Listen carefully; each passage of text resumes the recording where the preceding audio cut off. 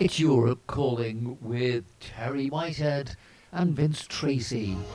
Items in the news that you might have missed. Europe Calling.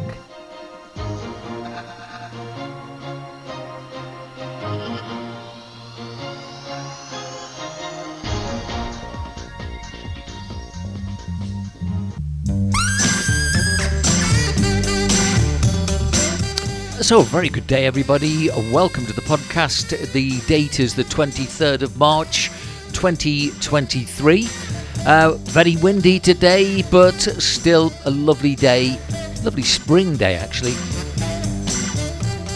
If you're in the shade, maybe you need a coat on, but if you're walking, you certainly don't. Let me just quickly go to the west, about 3/4 of an hour, sensible drive in. I should found Terry. So, Terry, a very good day to you, and I believe you're suffering with pollen or possibly something more cold or something like that. How are you feeling? I think it's probably Croydon flu. I spent the weekend in Croydon last weekend, and no, I don't think it's flu, but it's certainly a cold. And I wouldn't be surprised if, of course, if there's something there.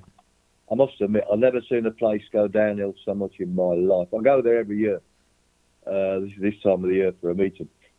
And my God, well, I won't be staying in the centre of Croydon again, I promise you. It's bloody hell. It's like a Ukrainian war zone. It's awful. Wow. Well, that's not good to hear, because my mum's side of the family came from Beckenham, which is not that far away. That's still sweet. That's lovely there. That's really nice too. Good. And the more I think about your situation, to me, it's probable that you've picked something up on the plane, because I think the number of people that go on a plane and then come back and get a cold, it seems to be a common denominator so often. So possibly that's where you got it. Anyway, I hope you're taking your lemons. All right, Terry. Well, here we go then. So here's the first one.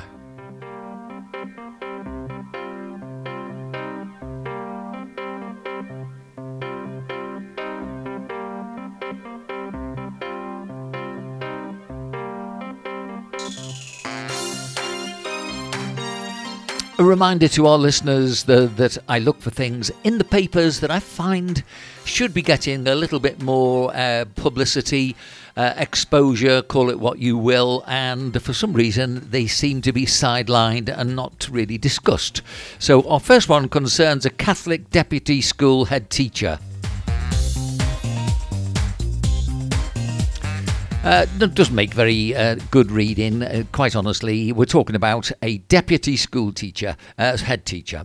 And having worked with these people, I expect a lot more from a Catholic school and a deputy head teacher who watch child rape videos. And so what's been happening, because he's watched these particular videos? He's been banned from teaching for life. Okay, well, we'll discuss whether that's enough as we look at the name Richard Swinnerton, just in case you're anywhere near this guy and maybe you'd prefer not to be. This was at St Clair's Primary School in Middlesbrough, North Yorkshire. And he was watching the sick clips on the dark web, which we have discussed from time to time. I personally never want to be there. I don't know anything really other than the fact that it exists, and I don't want to try and find anything more than that. But he was busy watching that while his wife and own child slept upstairs. Officers from the National Crime Agency raided his home and arrested him during the pandemic. The paedophile, good, they are actually calling him what he is, pointed them to his laptop and said, "It's me. I have been looking at the indecent images." He was later convicted and handed a suspended jail sentence. A disciplinary panel has now banned Swinnerton from teaching in England indefinitely. Okay, he then goes on to tell us he admitted in court to possessing 95 indecent images of children using a router, the 87 of them being in the most sadistic and serious category. So he'd viewed the videos using the router, which gave him access to the dark web. according to the court. The paedophile said he'd been accessing indecent images for the past 12 months when his wife and child were upstairs in bed. Swinnerton also admitted that he had been looking at the images over the past year and told police in an interview that he was sexually attracted to children. Now, at Teesside Crown Court in 2020, he was given a 10-month prison sentence, suspended for 2 years, and was given a 10-year-long sexual harm prevention order. The prosecutor, Sean Dryden, previously told Teesside Crown Court he actively searched images of children and confirmed the purpose of the church was not for his own sexual gratification. He would view the images on a weekly basis for about half an hour. Now, I do feel, before we start discussing this, that we'll look at what I found probably the most relevant of the comments underneath this particular article. And this was somebody, obviously, from Wales saying, suspended sentence. If there wasn't a demand for this stuff, then no one would make it. Therefore, he should get life in prison and have to prove he's no longer a threat to society before he's paroled after a minimum 30 years. I hope his wife has left him. And then one other, doesn't say where it is, it's the usual dun roaming. I just cannot cope emotionally anymore reading so many similar stories to this in the media. I can't get my head round the mindset of any adult who would find pleasure in such heinous crimes against children. As for those tragic children so horrifically abused, my heart is truly breaking for them. I wish I could rescue them all. Terry, this guy and these activities are horrible. I don't think there's any other way we can really describe them. And it's good that at least the paper calls him a paedophile, even if it didn't mention that word in the headline. So over to you to get your first reaction. Well, I agree with the suspended sentence, Vince, but it should be from a length of rope with a short drop. Yes. People, yeah, I've got to say people. I was going to say animals, that's being awful to animals. People like this are an accident waiting to happen, basically. But he admits he finds children sexually attractive to himself. Pardon me, everyone who's listening, I've got a lovely cold, as you know. But he cannot be, suspended. He has to be under control. He has to be, and how he can do that is in a prison environment. But all right, let's make it a bit better for him. Let's say he's got to be in Broadmoor or somewhere. He's got to be somewhere where he can be controlled and locked away. Well, forever. If they can't, I don't think this is something you can cure, Vince. I think if you've got a guy who's a serial killer, then you take him out of society because he will just keep on killing. Now this bloke, well, hopefully he's never attacked any children. Hopefully, we don't know. But should he be allowed amongst society? And if you've got a suspended sentence, that's exactly where he is. And he's already admitted that he's got a problem. Then help the bloke with his problem and put him away permanently. He has to be put away permanently until such times as somebody could say that, yeah, he's now no longer got these tendencies or will it. But it has to be that way. He's out there, and while he's out there, and if he's living in my area or going to be driving through my area, I'm not going to want my little kiddies and grandchildren and great-grandchildren. I'm not going to be very happy that they're going to be safe out there in their innocence. That people like him could be stalking them. And all right, let's just keep this sweet. He's not been committed of attacking a child. But obviously, that's the next step with what he's looking at. Because if somebody's smoking marijuana, for instance, as a comparison, which is basically nothing really wrong with that apart from the stink. But if somebody's smoking marijuana, it's a logical step. You're going to go to try something a little bit stronger. You're taking it because of the kick. So you may well think, well, this kick's perhaps not quite strong enough for me. I need something a bit stronger. So it does lead to other substances and substance abuse. And I fully believe that's exactly the same with these people, with kids. If they're looking at searching the dark web to look at children being abused, and God forbid how those hopefully the kids are all right and they've got away, or you just don't even like to think about it, Vince, do you? But that man cannot be out on the street, Vince. Number one, suspended sentence, from the end of a rope. Failing that, stick him in Broadmoor, and we'll review his case in 60 years' time. Within my career as a teacher, I went in after I'd been doing various other things. And the one thing I did feel always, I felt that there were so many teachers and management in schools where they hadn't got a clue really about life in a general context. And certainly they always seemed to think that the only thing that was paramount was the subject material, which of course you've got to have good teachers to be able to deliver the sort of education that will allow good learners. But I think it goes above and beyond that. I think that you've got to look at other aspects of teachers, and we all grew up, and you and I have spoken about nicknames that we have for teachers, and very often we knew certain teachers were a bit suspect because of the names that they've been given whilst we've been students. Now, of course, I've been into the situations where you were influenced by these people. So, very often, like minds attract like minds. And if you've got a vacancy coming up, it could be even worse than just being caught with his hand in the till, so to speak, with this particular thing. It could be that, good teachers are being blocked by people who just haven't got a clue how to behave.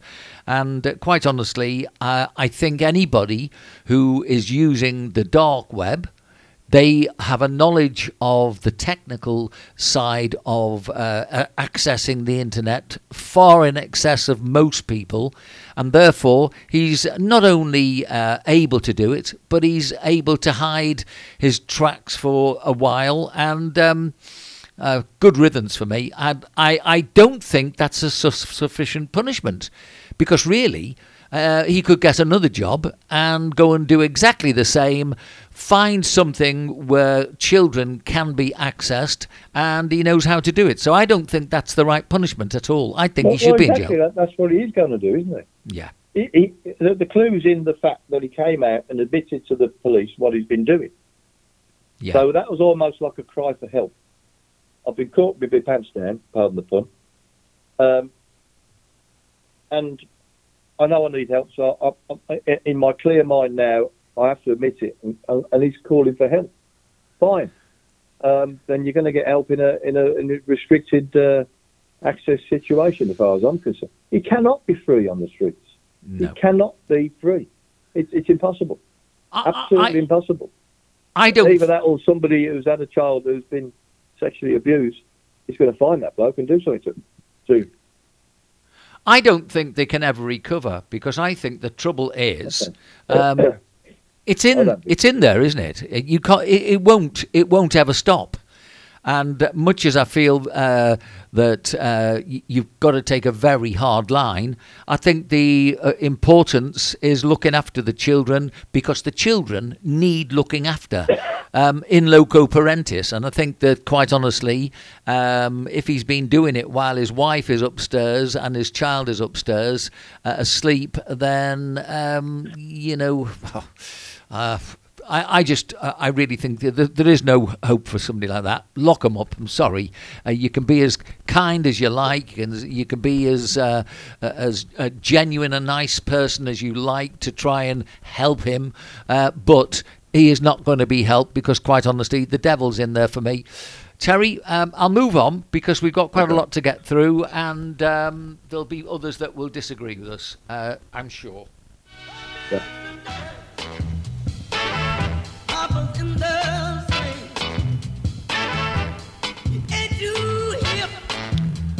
Okay, so we go next to the politics of the United Kingdom, and although we do try to look for things from Spain, it's very often more pressing to get things from the UK, and Sir Keir Starmer is at the centre of a hypocrisy row after it was revealed he has a unique pension deal that allows him to avoid tax on his savings. At the same time, he's opposing a government reform, doing exactly the opposite. The Labour leader criticised the Chancellor, Jeremy Hunt's plans announced in last week's budget to abolish the tax-free limit on pension savings, a move designed to prevent skilled NHS medics from retiring early. He attacked the cap, which has stood at 1.07 million, describing it as a huge giveaway to some of the very wealthiest because it is not limited to medical staff or other key sectors. The Telegraph, this is in, claimed that Keir is himself exempt from tax rules. He would apply the same rules to other workers who save more than the £1 million under a special arrangement with the government from his time as Director of Public Prosecutions for England and Wales between 2008 and 2013. Labour, of course, as you'd expect them, defended the leader with Shadow Justice Secretary Steve Reed, saying it was set up by the Conservative government at the time, so if people have problems with it, they really need to speak to David Cameron and George Osborne. Sir Ian Duncan Smith, the former Work and Pensions Secretary, said politicians who take policy positions should recognise that complaining that others benefit while they themselves have also benefited is as close to hypocrisy as it is possible to get. We're talking big money here, and I think that it's so devoid of ordinary people with ordinary pensions that some of us probably find that one, a difficult concept. Terry, what do you think about this? Nothing surprises me in the least, Vince. From every corner of politics, we've always known in our heart that politics is corrupt. And the country we live in Spain, has been famous for it. In fact, there was a phase where most of the cabinet were ended up with sentences for corruption many years ago. And it's quite commonplace, shall we say, in Spain, or even accepted. But what I've noticed more and more, for instance, starting with Donald Trump and the shenanigans that he's been getting up to, and the fact that he had before he could take power, he had to get rid of one of his companies, which was selling bogus university diplomas. He had to get rid of that, and now he's been presumably taken to court by Stormy Daniels, a hooker that he paid off years ago. Anyway, etc., etc. So the corruption was very blatant and in your eye and on the screen there, but it's totally accepted in the States. And it's not something that's really been part of British life, I must say. So but it's coming out more and more and more, and really it's everybody. And now you say Keir Starmer, the man who stands there with dribbling butter out of his mouth, trying to be as innocent as anybody. The man who we can all say was responsible for the fact that Jimmy Savile got away with what he did for so long. To actually now be brought out into the open to show that he has also been feathering his line in his nest for his pension pot to avoid tax. Can't blame him. That's what it's all about. To avoid tax. People do it. Everyone does it. But there again, people who throw stones should not live in glass houses. And I'm pleased. I haven't read that. So I'm pleased to hear. Very pleased to hear it. Because at least now he appears to be more normal than he's been trying to be. But it's for the state it's got to. What I'm getting to, Vince, is what on earth is happening in this world with the amount of corruption that we are seeing. The fact that the banks are tumbling all over the place yet again, and it won't stop. The power is in the hands of the wrong people. Who are the right people? I don't know. Anybody but them, basically. How do you get the power back? Well, I don't know. Revolution, probably. You're not going to get it any other way. If these people are so connected and so rich, they can buy anything. You can buy armies. You can buy everything you want. It's not a problem. it is a horrible thing to contemplate, and I really, really am upset for my grandchildren.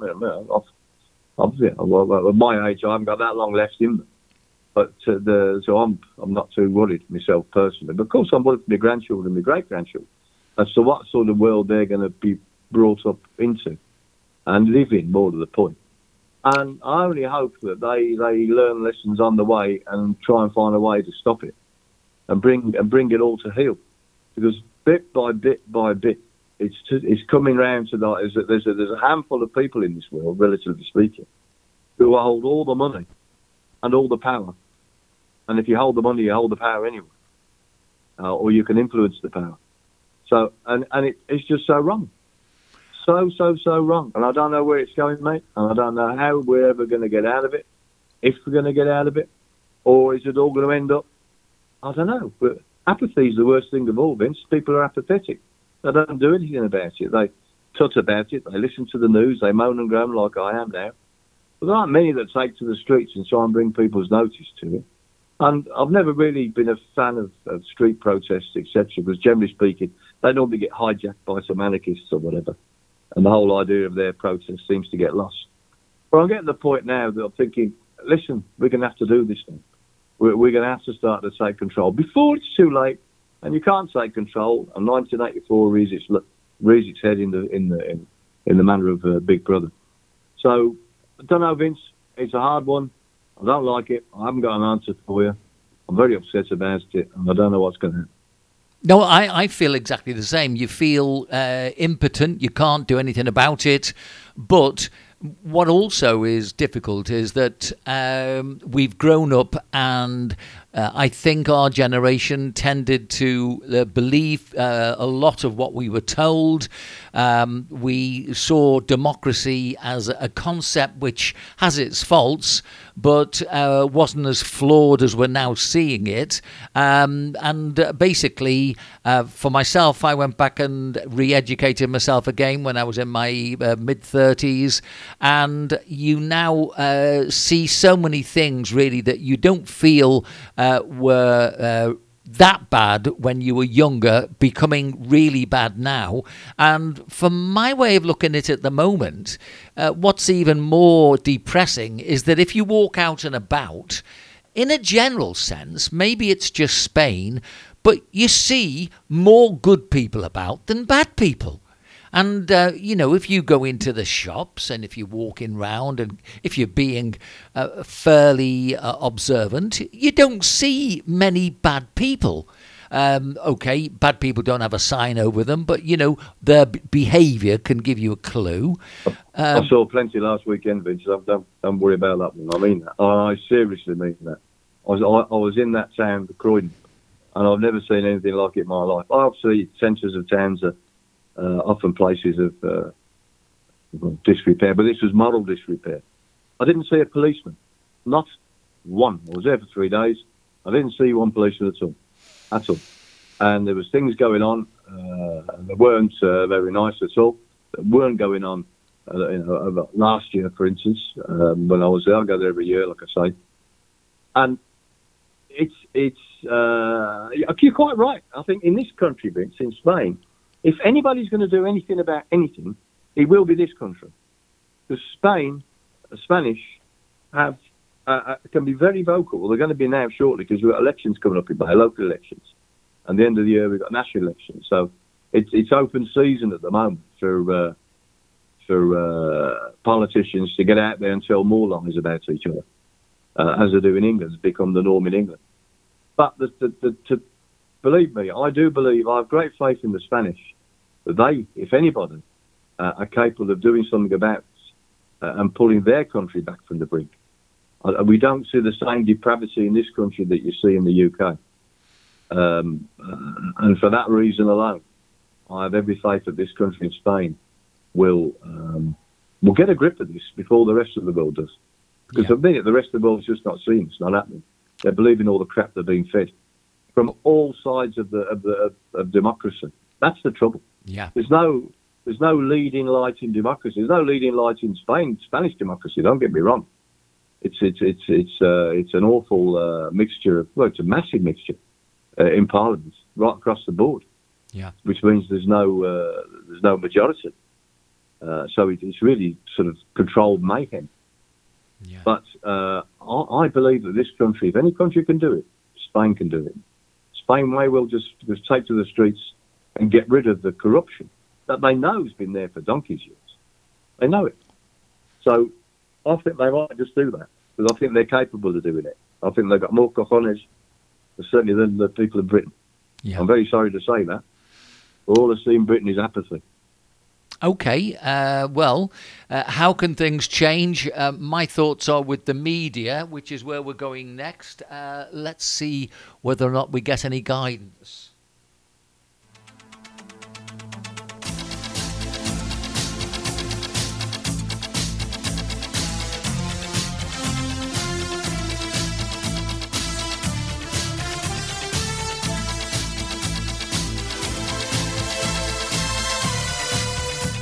Okay, so this is something that I felt needed to be discussed, which is basically what is the point of the BBC? When it was set up, of course, the whole model was really, it came from a Calvinist point of view. That was the first Director General who basically, they did have morals, whether or not they were old-fashioned by today's standards. I think we can see that this is what's lacking. And so I'm reading the article. Surely it's to offer some coverage, the whole point of the BBC, that commercially funded broadcasters can't offer or won't offer.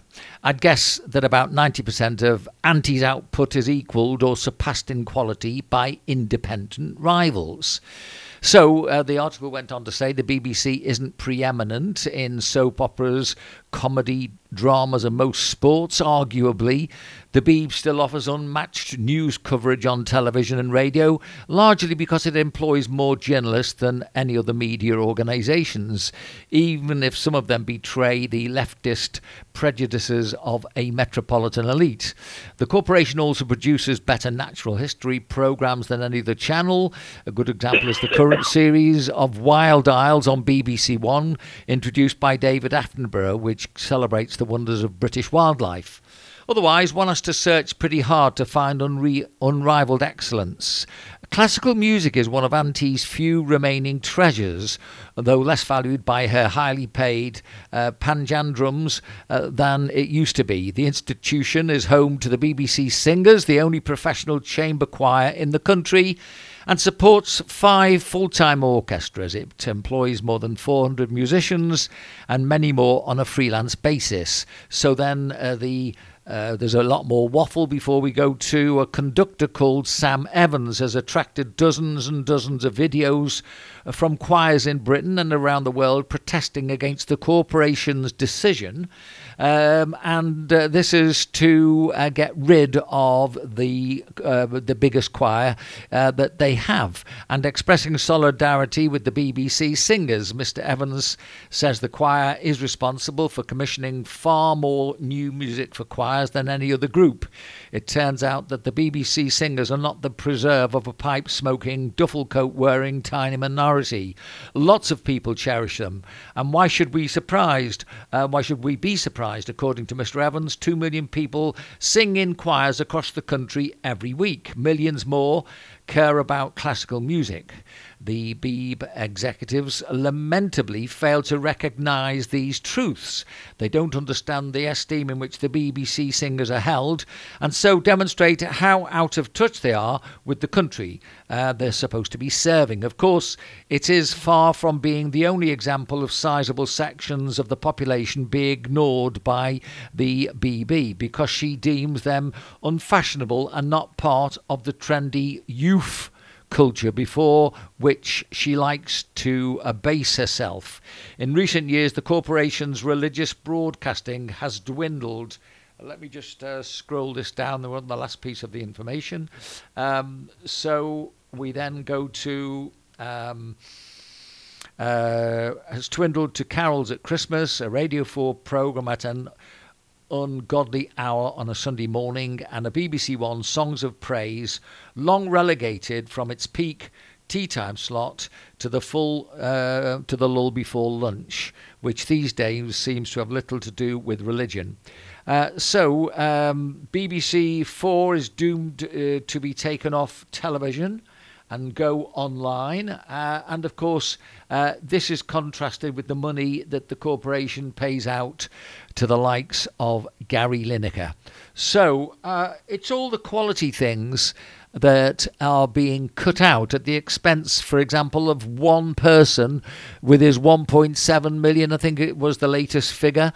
So the BBC, your thoughts on all that I was just reading, Terry?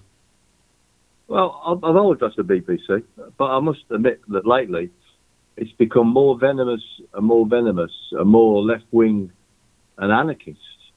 And the way they don't present the news anymore. The news always presented with their personal, whoever's reading the news, political angle of it. A pointing question. Yesterday, Boris Johnson, whether you like him or not, was in front of the House of Commons committee defending his actions that regarding Partygate. I've got my own thoughts on that, but that doesn't matter. If I was reading the news, I'll be reading exactly the facts. Boris Johnson was at the House of Commons committee, blah, blah, blah. But no, it's read with a sneer in the voice and mentioning parties and parties all the time. In other words, you can draw your own conclusions as to where their political bias and leanings are. And it's a way of brainwashing people, Vince. The BBC is supposed to be a neutral entity. They all are supposed to be a neutral entity, but again, mentioning Donald Trump, I had great fun watching the different news stations in America before the last elections, the Trump-Biden elections, watching the different news stations because they were giving the same news with a different angle from the Republican side or the Democrat side. And it's amazing. It's quite fun to hear people judiciously pronounce their idea of what the facts are. And they bear no relation to the truth 9 times out of 10. Well, that's been happening again with the BBC for quite some time now. And I've been turning away from them. I'm trying to find a neutral news station. It's very difficult.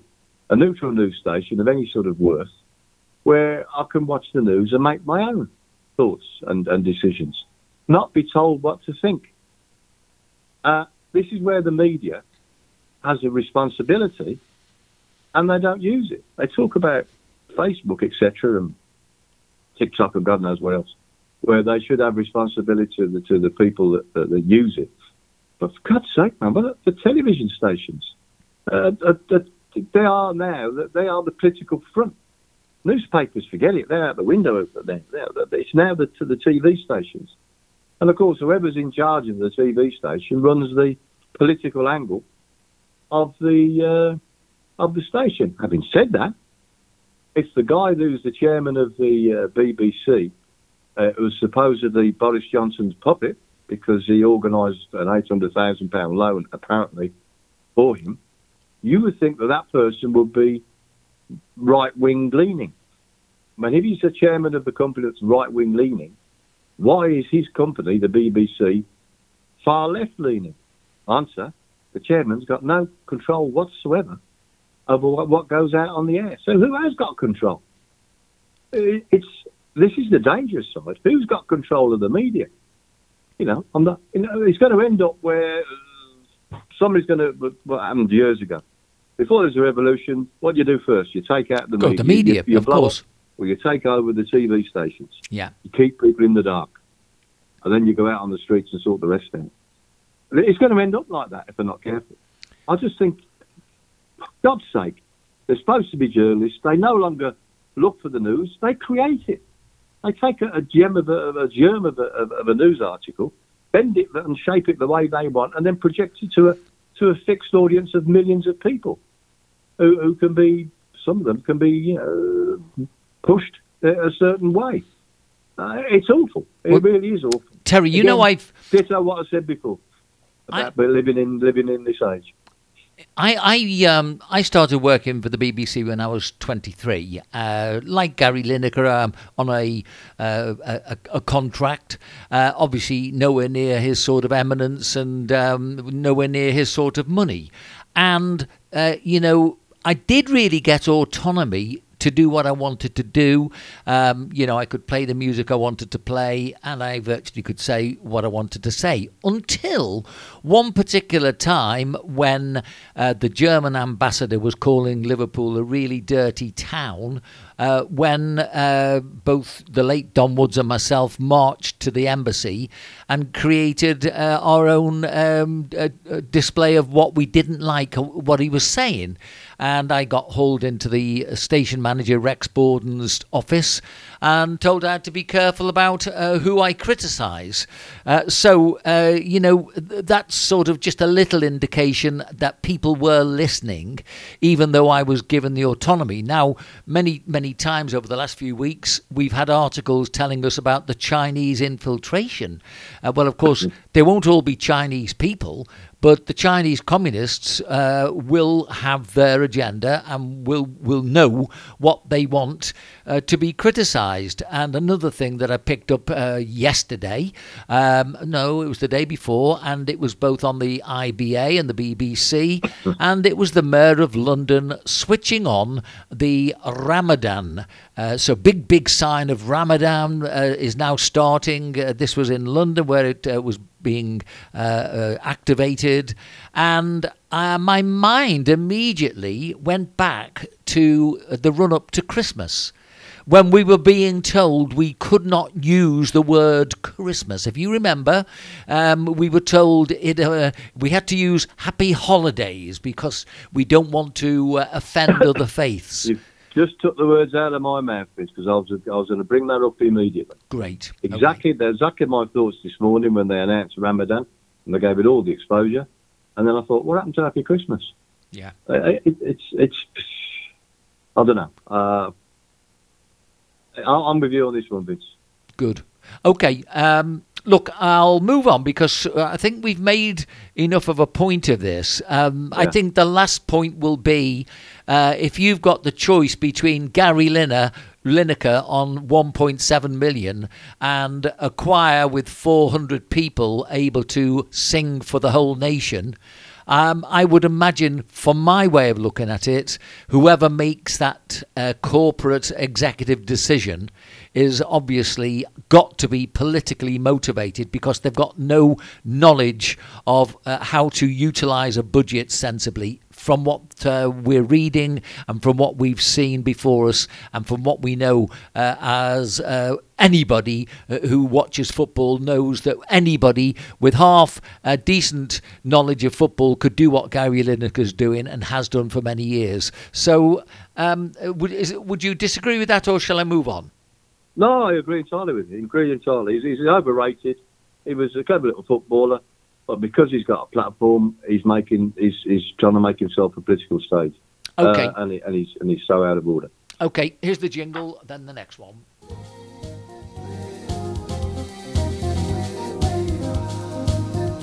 You're listening to Europe Calling with Terry Whitehead and Vince Tracy.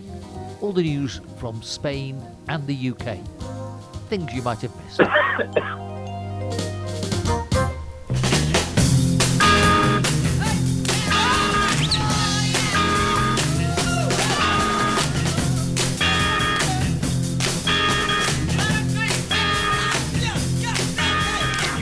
Okay, so we've got a story here that Britons have turned to mail order to get their cocaine, with authorities recording a significant rise in seizures of the Class A drug found in the post.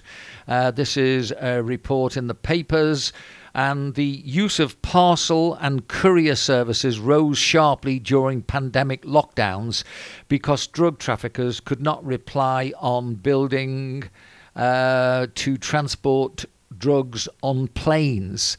Experts said COVID-19 accelerated the trend, but it had been building, with evidence from Spain and Argentina suggesting a longer-term decline in drug mules on flights.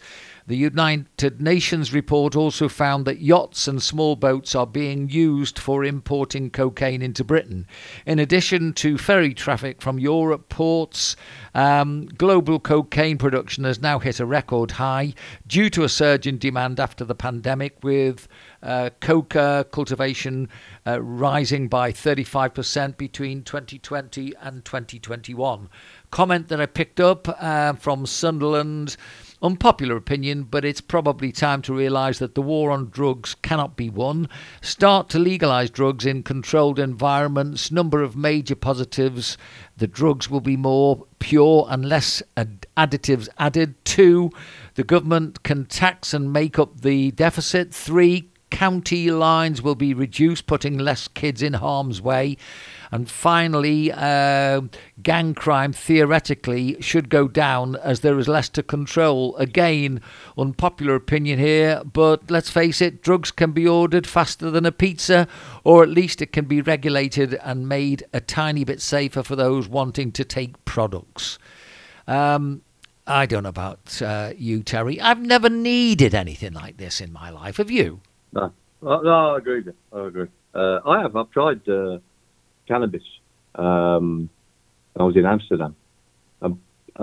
Smoking it was horrible.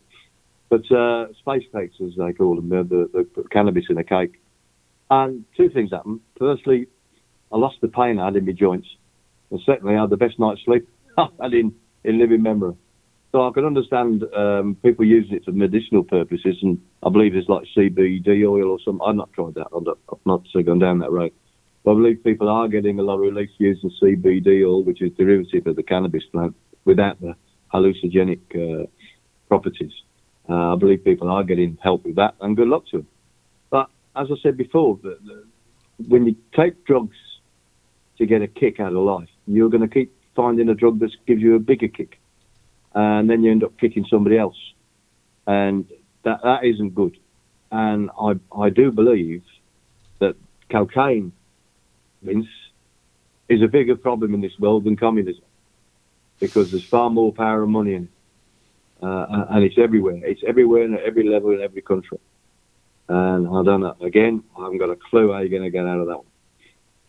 Well, as well as I do at school, I think most people were sold the idea that sport was the antidote to things like drugs. And so, for me, it was cross-country running, and then rugby, and obviously when I came away from school and got into my judo career, I just never needed any drugs. I was always doing things and busy.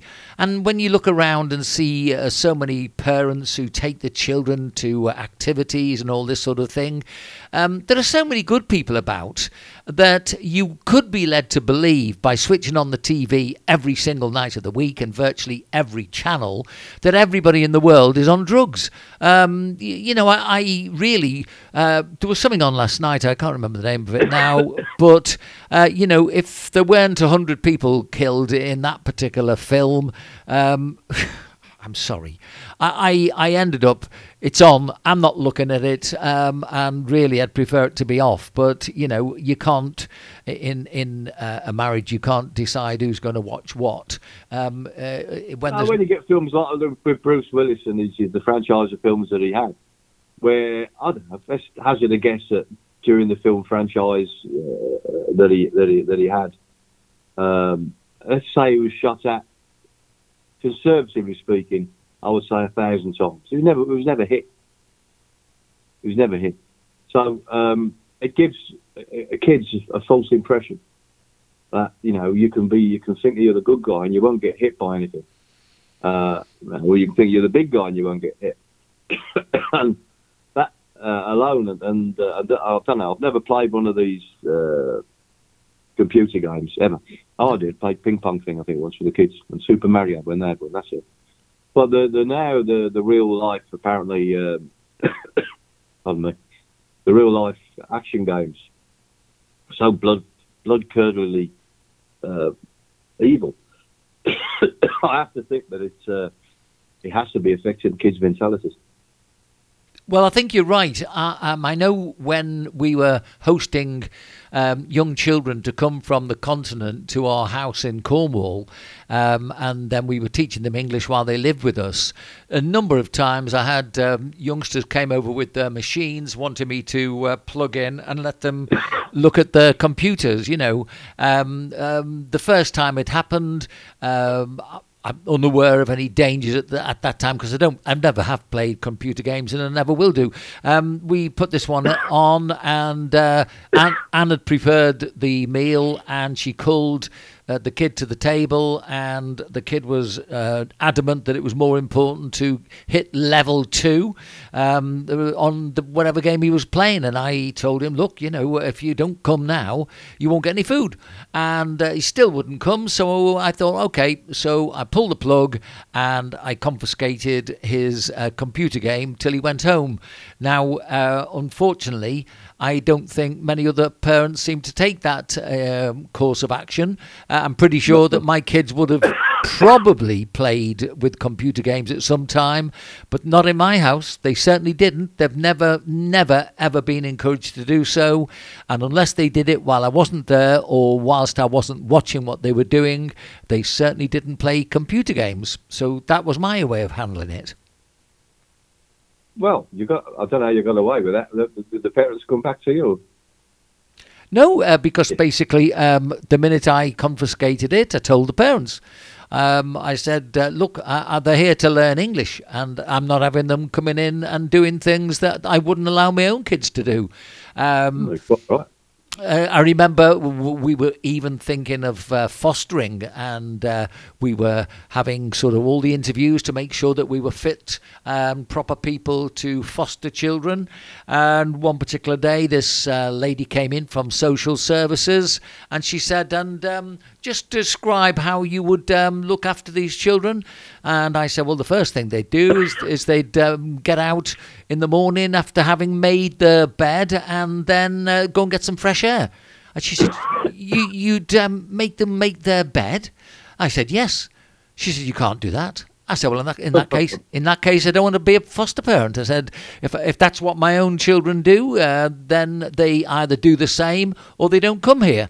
And so we dropped that idea, never went near it again. The trouble is, you see, those are the standards that I want, and those are the standards that I'm always going to have. And unfortunately, Well, that means that the child in foster care is coming to you with the concept that, amongst other things, you will make his bed. He won't. Yeah.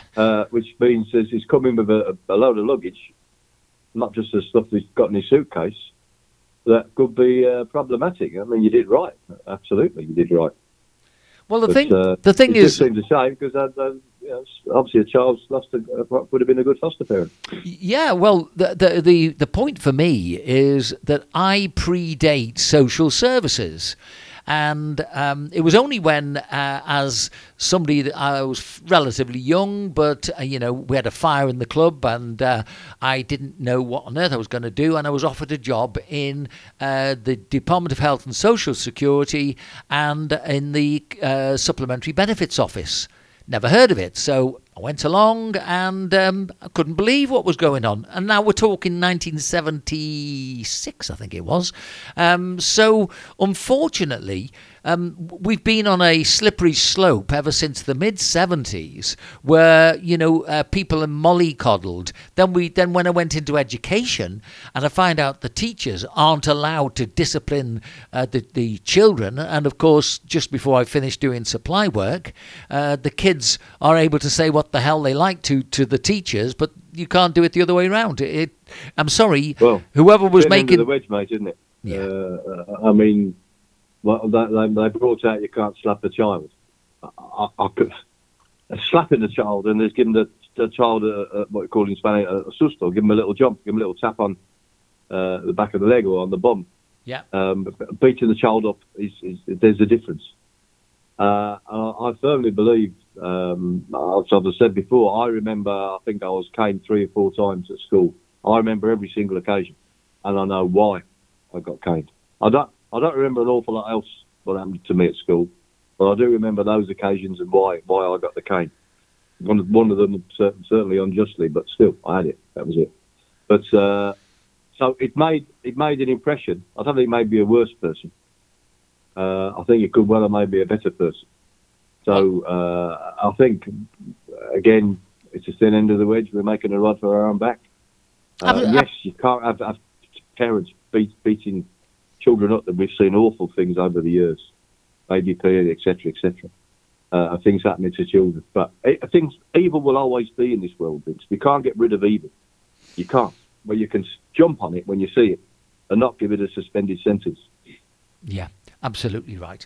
Okay, just a couple more. Here's the first of these.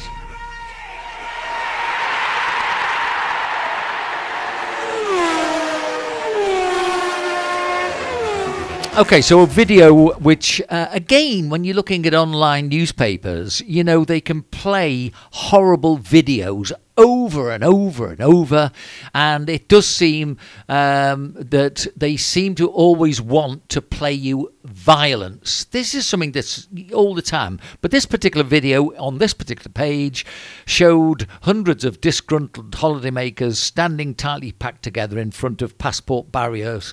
This was Faro Airport in Portugal, I think, after the airport staff called on an unscheduled strike. The situation was so dire in the airport that a child fainted while others waiting in the queue before being attended to by paramedics. This particular person from Essex was talking to the Mail Online newspaper and was saying that he'd been stuck in the queue, which saw people lining up the suspended escalators and stairs for nearly 4 hours. After landing at Faro Airport at 10:55 in the morning, this guy was a plumber, said the crowd were becoming increasingly agitated after the striking passport workers left only 2 border crossing control officers to deal with the influx of tourists. He said he was pretty certain these 2 staff members have now just gone to lunch and left us all here. It looked like the black hole of Calcutta. And quite honestly, I wonder, I always thought there was some sort of legislation where you couldn't call immediate strikes with certain groups of workers. Have I got that one wrong? Do you know? Depends on the country. I think, Vince, it depends on the country. I do remember that the Spanish air traffic controls were always a pain in the backside over the years. And then the government said, right, you're not going on strike anymore because you're now in the army. Oh, sorry, the Air Force. So they put them technically into the Air Force, so you don't go on strike, or if you do, then that's mutiny. So that seemed to curtail the air traffic controllers for a while anyway. I don't know. I mean, they're trying to do that in the UK at the moment now, aren't they? Because of the rail strikes, etc., etc. Doctors going on strike. They're trying to curtail that now. I can see the sense in it, but look, get everybody on a proper wage. Give the people in the UK, they've abused the National Health Service for donkey's years. Yeah, donkey's years, and we all expect too much from the National Health Service, and the hours that they have to put in. It's not a case of an 80-hour week is a normal week. That can't be right, can it? £14 an hour. That's ridiculous, isn't it? They've got to get more at Tesco's. Yeah. It's wrong. So get that right, and then you can start saying, yeah, all right, now, no problem with the strike, but you're going to have to give the minimum staff or this, that, and the other, make your process that one. Of course, they're losing the idea. The whole idea of strike is supposedly the last alternative, having all other measures having broken down. But we do know the trouble is that unions, hence the Labour Party, love a good strike because they basically tell an awful lot of lies and bits about people. There are some people who are striking for good things, but a lot of lies and crap comes out to use it for political leverage to get some possible votes behind them in the next election. The political parties will jump on anything to get a vote. All sides, left, right, central, whatever. And again, we're going right back to the very beginning. It's the corruption in society which is going to kill it. Well, I was reading during the week that China is quite happy with all that's going on because basically it'll just wait patiently whilst all these strikes totally undermine the economy, and then when the time is right, whatever they've got planned can go ahead. But I've got one last one coming up which will take us up to the hour, so let's have a quick look at this one. This is to do with electric cars. Okay, it's a UK startup called Kerbocharge, and it's announced the rollout of its groundbreaking self-closing cable channel for electric car owners following the approval of installations by one local council. The product is aimed at drivers living in houses without driveways and will let them safely plug in their EV into a domestic energy supply to charge up at cheaper rates than those offered by the public networks, with the price saving of charging at home compared to using the public infrastructure calculated to be a saving about £1,439 a year based on average annual mileage of 7,400 miles. The £999 device, let's call it 1,000 rather than mess about, and fitting cost has the potential to pay for itself in less than 12 months. However, this sizable saving is only if you charge your EV overnight at off-peak times when the rate is lower and have access to that kind of tariff. I don't know about you, 7,400 miles, that doesn't seem an awful lot of miles for the year, does it? No, well, I do about 30,000 kilometres, what's that, 20,000 miles or so. Yeah, but that's exceptional. But I think I 15... suppose for the average person just doing short runs is probably about right, maybe about right. Oh, I thought nearer than 15,000 would be about an average mileage on a car. Yeah, well, yeah, I suppose you can be. Well, work that backwards between how many